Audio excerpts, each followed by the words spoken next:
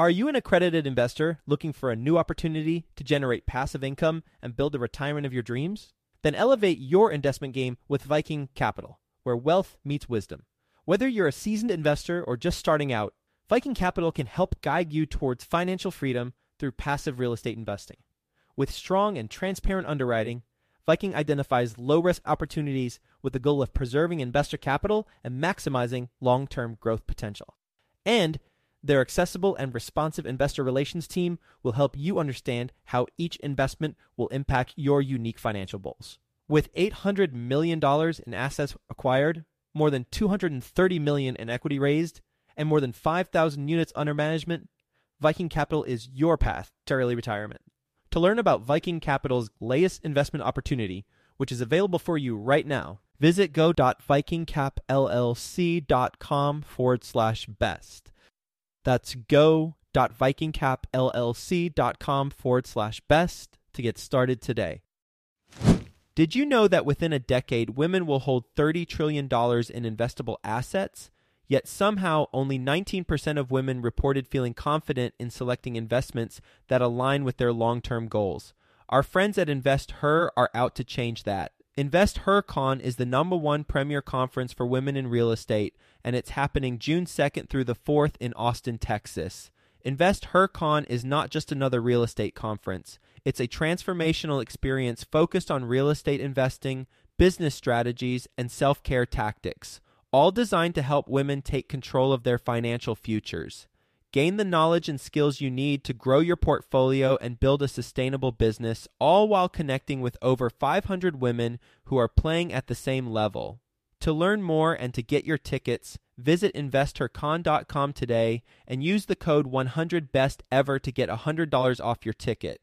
That's InvestHer, H-E-R, con.com, promo code 100BESTEVER to get $100 off your ticket.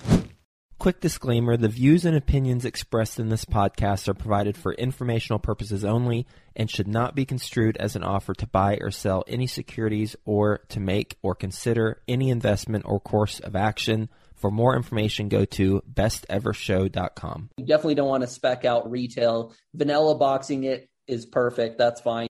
Just make sure it's clean and it's open. And then from there, you let them tell you exactly what they need and how they need it. And then usually you either give them a turnkey build out or you give them a TI budget and they do it themselves. And then you release funds as they finish the process. Welcome to the Best Ever Show, the world's longest running daily commercial real estate podcast. Our hosts interview commercial real estate experts every day to get you the best advice ever with none of the fluffy stuff. Best ever listeners, welcome to the Best Real Estate Investing Advice Ever Show. I'm Slocum Reed and I'm here with Danny Newberry. Danny is joining us from Vail, Colorado. He is the CEO of Vail Commercial Group, which focuses on repositioning shopping centers and industrial properties, as well as single-tenant ground-up commercial construction. Current portfolio, they are GPs of over $80 million in assets under management, and he is a returning guest. Almost 1,900 episodes later, his first episode was 1,005. Why he prefers to buy shopping centers now with Danny Newberry. Danny, can you tell us a little bit more about your background and what you've been doing for the last 1,900-ish days? Hey, I appreciate you having me on the show again. Happy to be back, and it's always a pleasure. So yeah, a lot has definitely happened in the 2,000 episodes, right? So obviously the economy has gone through some interesting times. We're definitely in a very interesting period as we speak. And our main core focus has really been value-add shopping centers around the country, as well as small bay industrial facilities. So we're currently in 15 states. We've done about $200 million in transactional volume. Right now, we're close to about $100 million in assets under management. Nice. And we continue to review the portfolio on stuff that we hold for the long term versus stuff that we fix it up, fill it up, and flip it. So we've got a little bit of two buckets is how we like to classify it. One is, hey, look at this is a really quality asset. We fixed it up. We filled it up. We got really good tenancy. We feel really good about it long term, especially going into maybe some downturns and some recessions around the corner. So those ones, we set them, forget them, put long-term fixed financing in place, and enjoy the cash flow, the amortization. The other bucket is really where we find a good deal. There's a ton of meat on the bone, but it may not be the highest quality asset, or the area may be not trending necessarily in the right direction, or it's stagnant. So we know we can get in, fix it up very quickly, fill it up very quickly, add equity very quickly, and essentially flip out of it and make a nice gain. So that's typically what we've been doing. We've been trying to focus too a lot on the single tenant development, ground up construction deals. Right now, we're currently doing a ground up build to suit for Starbucks. We're doing a 50-year ground lease with Panera Bread. We're working with Les Schwab Tires on another ground lease. So we've got lots of these little deals that those are more like coupon clippers. We set them in the portfolio and just hold on to them for the long term. Man, Danny, I already have so many questions. Most of them are about, I'm an apartment owner operator in Cincinnati, Ohio, and a lot of people draw comparisons, but also point out the dissimilarities between things like shopping centers and light industrial and apartments. So most of my questions here, often the deals I'm buying are repositions of apartment buildings, significant vacancy, often below 80%, and more heavy renovation required. So let's start there. When you're looking at repositioning a shopping center or a small bay industrial facility, let's start with some general numbers. What kind of timelines are you looking at for that reposition? You know, you close on January 1st. What is that year or year plus going to look like of getting through that process of repositioning?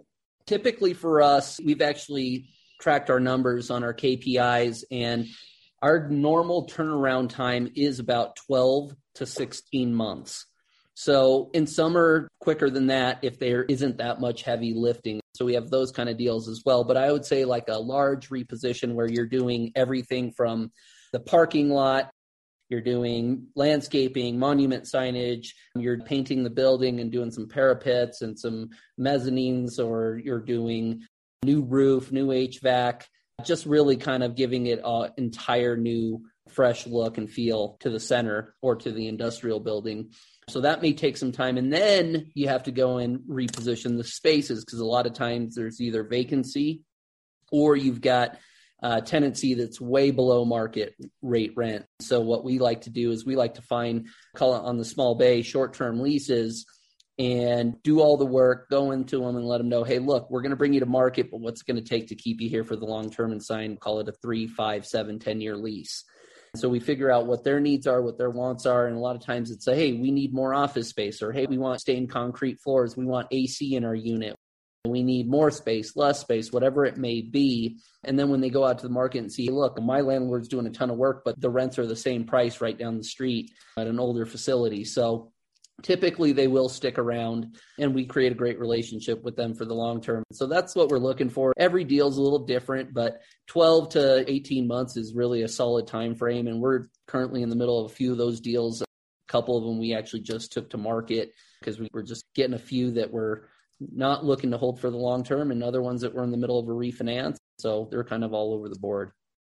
Danny, I get that each of your repositions is going to be different, and the differences in yours are going to vary more than mine, for example, where apartments are a lot more homogenous, even than just shopping centers, much less non-residential commercial and some of the other stuff that you're getting yourself into. You said 12 to 16 months. Where are you after 12 to 16 months? Is that fully occupied, quality tenants paying market rents, you've got a T3 and you're ready for a refinance, or you have financials to share with brokers? What does it look like? Where are you after those 12 to 16 months? Absolutely. Great question. So I'll just give you a quick example of one that we bought literally last June. It's a 28,000 square foot small bay industrial facility here in Colorado. And it was owned by the original owners, went down to the trust, so the kids took over when the grandpa passed away. And these guys had handshake deals with every one of their tenants at $5 a foot gross, no leases in place. There was about 15 tenants, about 2,500 square foot bays. And there was an additional 3.5 acres with the property. So what I did was I bought it for 1.7. we put about $350,000 into it. So we painted all the buildings, we fixed all the metal siding. So basically reskinned the buildings. We redid the parking lot, seal coat, stripe, crack fill, all of that. We did landscaping throughout the property. We put a new monument sign in. We put tenant signage, back channel lettering on all the tenants. And then on the 3.5 additional acres, we graded, graveled, fenced, and put a camera system on those acreages for outdoor commercial storage. So we basically took all these $5 gross leases. When we first bought the building, again, back last June, if you take what we were bringing in at that time, we were probably bringing in about $140,000 in total income. Today, we are bringing in approximately about $300,000 in nets. So essentially, I think we're somewhere around $260,000, $270,000 net base income plus our CAMs, our triple net expenses, right? Because we converted everyone from gross leases to triple net. And for your listeners that are wondering what triple net is, that is where your tenant pays for taxes, insurance, and common area maintenance. So they'll pay their pro rata share of those costs. So you can bill those back to the tenants and they're not a landlord responsibility. So based on that, our new NOI, we took the property out about 45 days ago. We're under contract to sell it at $4.25 million. So he doubled up what we paid for it literally 13 months ago. So we'll probably net north of $2 million on that deal, and it's taking us 13 months to do. That's right? Awesome. So 13 months, right in that timeline that you said. That's impressive for sure. Danny, in your space, 13 months, that's right in the timeline that you said. It sounds like an awesome deal. Do you reach peak performance with that asset, financially speaking, before you take it to market? Are you looking to have a solid T3 or something like that for you, some historical financials to share with brokers? Or is it like the moment the leases are signed, you're listing it? Yeah, the moment the leases are signed, it's kind of like a Starbucks. When you sign a lease with Starbucks, the value is there. The building might not even be up, or they might just be getting started on the build pursuit, but you can go to any bank at that point and it's financeable. Now, with some of these mom and pop tenants, sometimes you do have to have some seasoning requirements. Typically it's a couple months, but because small bay industrial are more like apartment buildings, every time you lose a tenant, there's 10 more guys, tradesmen, ready to move in and pay a higher rent than the last guy. So they're treating it more that way. And because there's such high demand, we have been able to skip the seasoning requirements over the last few years and literally either take it to market or go in for a refinance immediately. Wow. Is that because small bay industrial is experiencing similar supply demand crunch? I think that's what you were saying, Absolutely. That there just isn't nearly enough of it for all of the tradesmen and businesses that want to be in that space. Well, if you look too at the trend, there's a ton of industrial being built, but it's not small bay industrial. It is manufacturing. It's logistics centers that are Amazon-sized buildings, right? So you're not getting your electrician and your plumber and your carpenter and your small-time auto guys and stuff that are taking those spaces. Those are all big national companies. So the small bay, again, there is just a ton of demand for them. And there's not enough, and they're not building them anymore. So I think there's a lot of opportunity. And what we're finding is that the rents, just kind of like on apartments, the rents have been going up so rapidly over the last few years that you're seeing a lot of these properties where rents are just way below market. A lot of times we're seeing them 30, 40, 50%, sometimes 100% below market. I mean, it's crazy. There's big gains to be made. And a lot of times, a lot of landlords will sign 1-year leases with these people, just like apartments. What we do is we bring them to market, and then we like to lock in a 3-5+ year lease with these guys, because then it makes it a lot more stabilized on the open market, or when you go to refinance, you can get better terms on your loan. What kind of cap rate are you seeing on these sales now? We're recording in mid-July 2022. Interest rates increasing. I know that's affecting apartment investors greatly, but the growth in cap rates is lagging the growth in interest rates. What are you seeing in your space, Danny? 6 caps for this small base. I mean, we've got 2 deals under contract. One's like a 6.25, and the other one's like a 6.15. Is that where you're buying or where you're selling, or That's both? where we're selling. No, we're not buying there. We're selling there. Gotcha. That's what I thought you were saying. We just wanted to clarify. Everything we look for has to have huge upside. Otherwise, it just doesn't make sense for us. If we have a huge spread on the equity piece of it, we can make a lot of mistakes, even going into a downturn in a recession where, hey, if you bought it for $2 million and I've got under contract to sell at $4.25, well, even if it went down 50%, I'd still be in the equity position on this deal. So it's not like I'd be underwater in any given case. So that's why we like these deals that have huge markups on the rents, on the actual facility itself by fixing it up. A lot of commercial owners just don't put the money back into their properties. A lot of them are in their 60s, 70s, 80s. They're retired. The average person to actually get into commercial real estate is 48 years old. So if you think about it, they buy in their late 40s, early 50s, and then they hold it for 10 or 20 years. And now they're in retirement age. And that's when they look to really scale down and do a lot less management. And they're just not pushing hard what the young bucks can do to go in there and create value very quickly. Speaking of creating value, Danny, a bit of an aside, we have a very sophisticated audience for the Best Ever podcast. And a lot of us are apartment investors. And the vast majority of those apartment investors are value add and not doing the kind of heavy repositioning that I do with apartments, some of my deals. And it sounds like what you're doing from a renovation development perspective with your deals. As an apartment investor who does serious value add and repositions, one of the questions that's coming to mind for me, coming from my perspective, and I hope a lot of our listeners' perspectives, when you know that you buy a building and you're planning to do significant work to it, you plan to increase the rents significantly, and you hope to keep your tenants, how and when do you broach that conversation with them? Are you telling your tenants the moment you buy it, you're raising rents?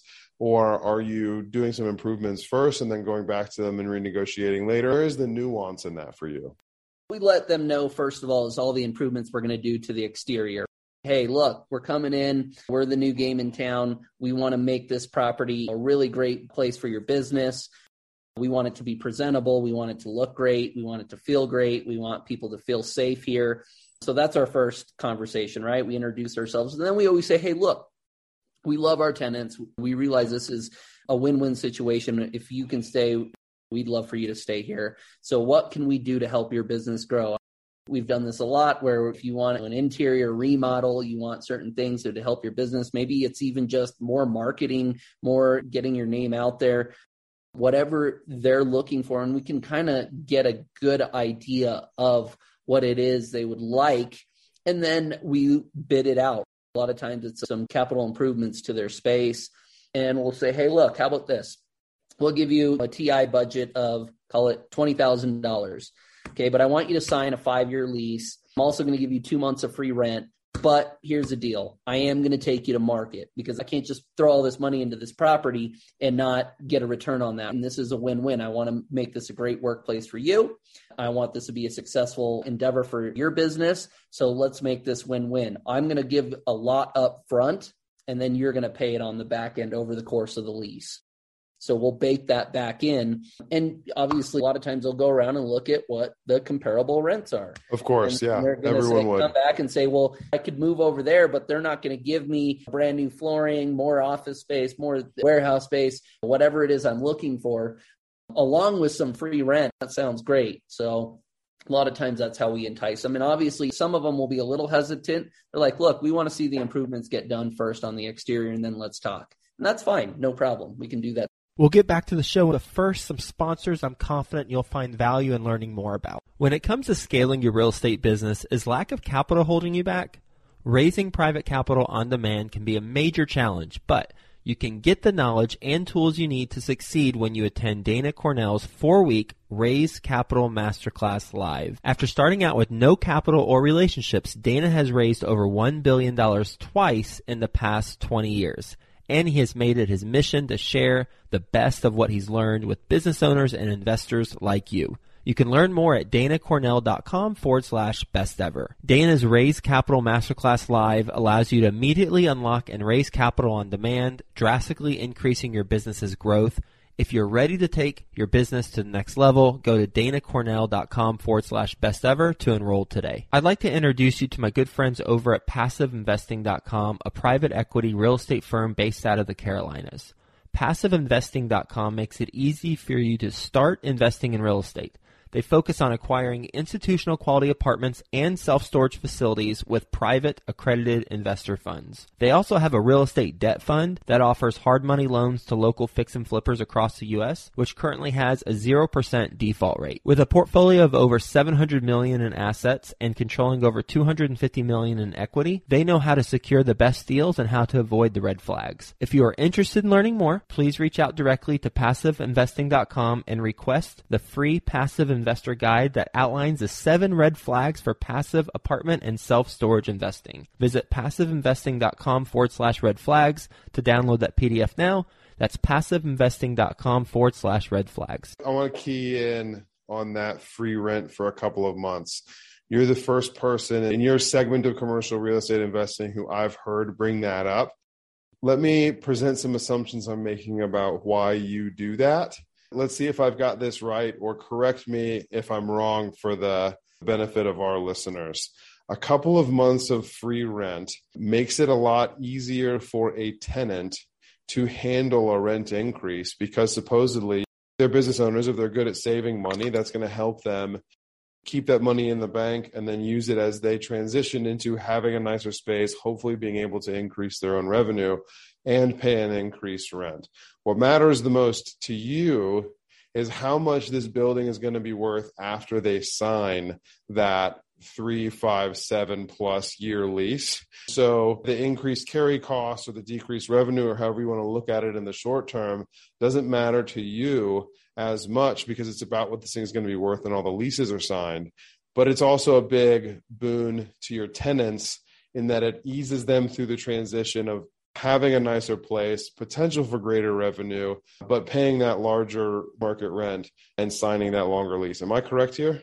Absolutely. And at the end of the day, if they don't want to pay it and they're going to move somewhere else, it might take me another 30, 60 The space is going to be empty. You're going to be rentless for a while anyways. Yeah. So it's a win-win because they love it. Where for us, it's like, well, if you left, that's the situation we'd be in the first place. So might as well just give it to you up front, along with do some improvements to your space. Plus, they're going to see all the exterior renovation getting done. And then we manage everything in-house. And so we have a really good budget for repairs and maintenance, and obviously just keeping our properties looking really, really dialed in. So I think our tenants really do appreciate that. Most of the properties we buy are pretty run down. They do need a lot of work. There's hardly ever where we come in and we don't really have to do anything. This just doesn't necessarily happen very regularly for us, at least. Yeah, and that's not your business model. You're not the one paying the premium for the spaces that are completely ready to go and get that market rate the way that the people that you're selling to are. Exactly. I have a question, but I want to dial into my point of comparison here as an apartment investor. So my larger repositions have been C-class apartments. So blue collar, workforce housing. In Cincinnati, Ohio, this trend of $15 an hour and Amazon bringing a new warehouse, great for us, great for this community. All wages are increasing for these people. What I've come to do when I take over a property like that is I introduce to all of the tenants effectively my business plan, and not with necessarily these words, but I say, happy to have you here. We are going to make this a nicer place to live. And as such, the rents will increase. Here are some of the places that we're going to make your home a better place to live that merits a higher rent. And then we go into the business plan. And one of the reasons that we do it that way is that with Class C tenants, at least the way that I categorize Class C and what we're seeing in Cincinnati, respect and fairness are very high values in this community. So if we started increasing rent on some people and not others, the sentiment of disrespect may be enough that they wouldn't be able to overcome, and we'd lose quality tenants because they felt disrespected. We also do the same thing when we increase rents. Just because the market has shifted, we announce the rent increase to everyone at the same time. And then for those who are locked into a year lease, we just say, the increase is going up. It's mid-July, September 1st. Your lease isn't up until the end of January, so it doesn't affect you until February 1st, but we announce it for everyone to make sure that we're demonstrating respect and fairness across the board. I'm getting to my point. Give me just a moment longer. A little long-winded here, but my experience has been that Since we don't raise the rent until we've done those major common area improvements, like you said, parking lots, monument signs, roofs, common areas, hallways, painting, take care of well-deferred landscaping and dumpsters and things like that. The moment we actually announce that we're increasing rent, that's when people start leaving. And we will have, I'd say, 10% of the inherited tenant base leave immediately. And then another 10 to 20% of the tenant base may have trouble paying that higher rent, and we have to help them go. But our retention rate's pretty high because we said we were going to add value, we demonstrated the value, and then they decided to stay. What is your retention rate like? And is there any other points of comparison between my process and yours that you want to comment on along with your retention rate for your tenants? We don't really track the retention rate because every deal is so different. We've got lots of different type of properties. Here's the thing. They're all value add, but majority of what I buy is retail and industrial. But I've got medical office, I've got land deals. We're working on a plethora of different type of asset classes where you've got lots of different key metrics that you got to watch. And so in the small bay stuff, it's been a pretty high retention rate because there's just not a lot of vacancy in the market. And so that makes sense. So low, where are they going to go? And if you're in an area where you're the only game in town or a couple other places that are in the immediate area, sometimes if they're a higher quality asset, they're even asking way more than we are. So it all depends. Now you can go and sometimes find a crappy building, but a lot of times those are full too. So we are not seeing a ton. I would say probably 10% is a pretty good delinquency rate that when we first buy something and people don't want to stay. But for the most part, I feel like we can work out deals with these people. Retail's a little different, though, than industrial. So if you can't work it out there, there's a lot of different options when it comes to the retail side of things, depending on where you're at. And so you may have to be a lot more aggressive on tenant improvement dollars and your rent commencement date and being able to deliver vanilla shell space with the exact dimensions that they need, right? So it's a lot more tenant specific than the small bay where it's like cookie cutter, just apartments. It's like you got a 10 by 10 box with a bathroom and a little office, and you're not really painting the walls. You're not really doing much unless they really want it. And then Danny, are you white boxing your vacant stuff, making it really nice and presentable before you lease it? We try to. Sometimes, though, if we know vacancies coming up, we will get it out there. And sometimes it's rented before the tenant ever leaves. So then we don't do anything unless they ask specifically, like, will you do this? And then we're like, oh, yeah, no problem. I don't know what's happened in the last couple of years, but my tenant base has absolutely lost its sense of imagination. I can't show an apartment until it's absolutely 100% completely ready. Even if I have, say, like 3 vacancies in one building and I have one that's in pristine condition ready to be moved into, but I've already got a lease signed for it, I'll show it first. My team will explain to the prospect, I just want to show you what these apartments look like. This one's already leased. I've got a couple others if you want to see them. And they walk in and they haven't been painted yet, or we're in the process of replacing a cabinet or something like that, and we lose the tenant because that apartment wasn't perfect and they can't see past current issues, even when I showed them what the result will look like before they're ready to move in. And I've heard actually the exact same thing that you just said from other investors in your space, that the preference is show it while there's an operating business inside, because showing what the space looks like with an active business in operation is best. But the moment it's empty, you got to white box it. These people are entrepreneurs. That doesn't mean they can imagine themselves in a dirty space. Is that your experience? I mean, it's less on the industrial. I'll tell you one thing, office and medical office for sure. If you don't have a spec'd out space, they walk into it. But if it's vanilla or just like things are everywhere and old cabinets, I mean, yeah, it's really tough to lease office space that way.